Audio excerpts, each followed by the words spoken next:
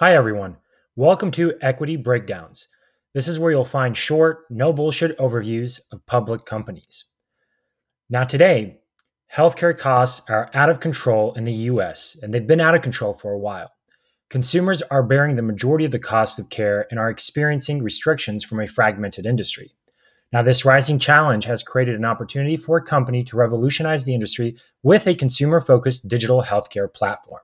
Today, we will break down GoodRx, ticker symbol GDRX, the company with the goal to make healthcare services affordable. Now, GoodRx is a healthcare tech company that aims to offer affordable healthcare service to American consumers. Their software platform offers pricing discounts for medications, telehealth services like Hey Doctor, and health education services. The company has created a healthcare ecosystem that connects consumers, healthcare providers, pharmacies, pharmaceutical manufacturers, and pharmacy benefit managers, which play a pivotal role. Now, GoodRx wants to reduce healthcare costs for the American consumers, drive faster treatment, better patient care and outcomes, and provide healthcare consumer education. Medical adherence, accessibility, low costs, and consumer satisfaction are the desirable outcomes that GoodRx seeks for using its platform. Now, the company breaks down its value proposition across three targets: consumers, healthcare professionals, and healthcare companies. Now, consumers, they allow people to fill prescriptions and access treatments through telehealth. So, the price comparisons and negotiated prices have contributed to $20 billion of savings to date. Now, for healthcare professionals, engagement between physicians and consumers through telehealth services have improved interactions and are continually growing. And finally, for healthcare companies, so it's important to empower pharmacy benefit managers to offer discounted prices to consumers and grow their cash network. So essentially, these people negotiate the deals and prices between pharmacies and manufacturers. Now, the company has created a direct to consumer channel to reduce costs drastically. Now, as we highlight the technology features, the platform is offered through a website and application that can be accessed across many devices. The foundation is built on the following features: a proprietary pricing engine, so price technology that links with multiple sources across the industry, and patent technology that offers collection and normalization of prices to PBMs as a single consumer interface. More specifically, 150 billion prescription prices are aggregated every day. Secondly, the living database. So the platform has processed $8 billion of gross merchandise value and offers valuable insights to improve the consumer experience. And as this database grows, the insights that it provides to all the value chain participants in the network are very vast. And finally, the proprietary telehealth HER. So Hey Doctor has been recently acquired and is supported by a unique electronic health record to allow physicians to conduct online patient visits with built-in messaging and video capabilities. On top of that, the consumer data is also saved, so you do not have to go through the difficulty of re-updating those paperworks that become so cumbersome. This also sends electronic prescriptions and pricing and is easily accessible to healthcare workers. Now, the company's mission, as stated in the S1, is help Americans get the healthcare they need at a price that they can afford. Now, the industry. So, healthcare consumers are facing an enormous amount of challenges in the US due to rising costs and restrictions imposed on their care. The total estimated spending in the US healthcare market is $4 trillion and expected to grow to $6.2 trillion by 2028. Despite the having best of the healthcare technology and services in the world, the market is fragmented, leading to a difficult experience for consumers. The industry currently experiences the following challenges: consumer-facing solutions. So technology-driven platforms that create ease for consumers and consolidation information in one source is currently not available. High costs.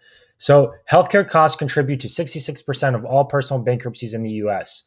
30% of the subscriptions are not being filled, and 64% of Americans risk their health due to high costs. Transparency. So complexity, fragmentation, and limited ability to compare healthcare prices are common. 70% of Americans do not know that prices of prescriptions can vary widely between pharmacies. And finally, access to care. The average wait time for a new patient visit in the 15 large cities was 24 days in 2017. So basic needs are not addressed quickly, leading to higher costs from preventable measures. Now, the market opportunity. The total addressable market across the healthcare services identified by GoodRx is around $800 billion, and it's broken out between prescription, pharmaceutical manufacturing solutions, and telehealth. So prescription and telehealth are offering the greatest growth opportunities and the largest opportunities within the market. Now the business model landscape here. So the company generates its revenue through prescription offerings, subscription offerings, pharmaceutical offerings, and the telehealth offerings that they've created in order to save money for consumers. The company deploys a direct-to-consumer business model. So prescription offerings. So the company allows consumers to compare prescription pricing and also show negotiated prices that are available. GoodRx is then paid a fee from pharmacy benefit managers when the code is used. The fee can be fixed or a percentage of fees earned by the partners. This made up 94% of the revenue in 2019 and 91% in 2020, so a significant portion of the revenue. Now, the subscription offering. So the company launched Gold and Kroger Savings for a monthly subscription to access deeper discounts. So the company receives the fee from subscribers directly, as well as with Kroger to share the fee too. Now, the pharmaceutical offerings. 20% of consumers search for branded medication, and as a result, partnering with the manufacturers opens consumer savings. Manufacturers pay a fee to advertise, integrate, and communicate solutions with the platform. In addition, we have the telehealth offering. So the company offers their own telehealth provider, Hey Doctor, and a telepath marketplace. So revenue is derived from visit fees on Hey Doctor and fees from directing consumers to third-party telehealth providers in the marketplace. Now, the following customer landscape is created based on the revenue models GoodRx has created. First, 15 million monthly visitors in Q2 of 2020 visited the app and websites. On top of that, monthly average consumers were 4.4 million from 0.7 million in 2016. A great consumer expansion. Now, it's important to understand what is the definition of a consumer here. So it's a unique consumer who has used the GoodRx code to purchase a prescription at a discount from the list price in a month. Therefore, because of these individuals, you have then generated the fee structure, which supports a revenue. On top of that, 80% of transactions from their prescription offering have come from repeat customers.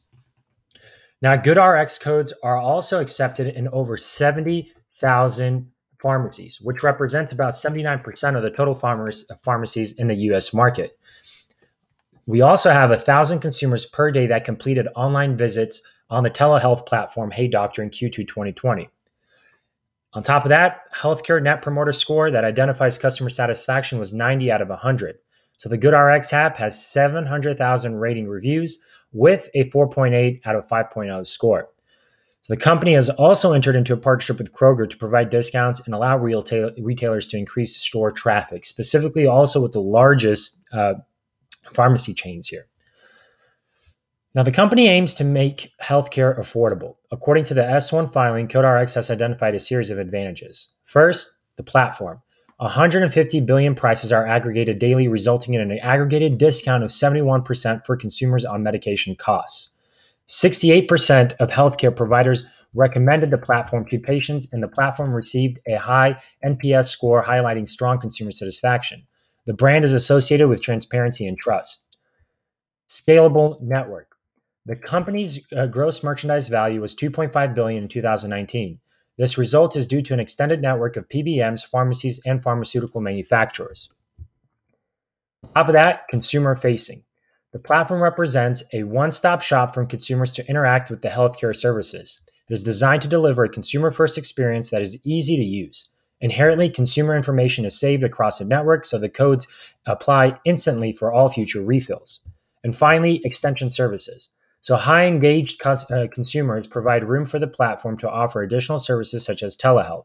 Additional services will increase customer lifetime value and reduce additional customer acquisitions costs. Now, the company has highlighted certain competitive and operational risks that may affect its performance. So the primary barrier to adoption is simply awareness, according to GoodRx. Consumers are not aware of prices varying widely between pharmacies. They are also not aware of direct-to-consumer telepath options. So in prescriptions, the competition is fragmented and are smaller. In telehealth, the largest competitors are Teladoc, Amwell, MD Live, and Doctor on Demand. There's also revenue risk here. So a significant portion of the revenue is driven by the prescription offerings. Majority of this revenue is driven at brick and mortar pharmacies. So diversification is key as changes to the behavior consumers can certainly impact. The third thing here is pricing is dependent on industry participants. The company does not impact price negotiations. As a result, changes in price instructions from manufacturers, healthcare insurance companies, and PBMs will impact available discounts. In addition, lack of control for categories and prescriptions. So PBMs determine discounts on certain medication based on negotiations with manufacturers and insurance companies. Changes in types of medications and categories can impact consumer satisfaction. On top of that, limited number of industry participants.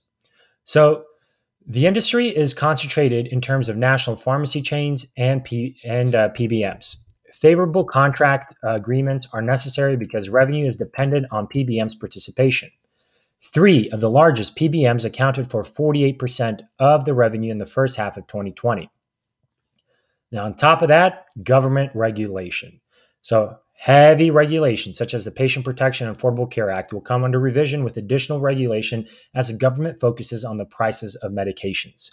This can impact the partners involved in the current value chain, thus limiting the growth of their revenue.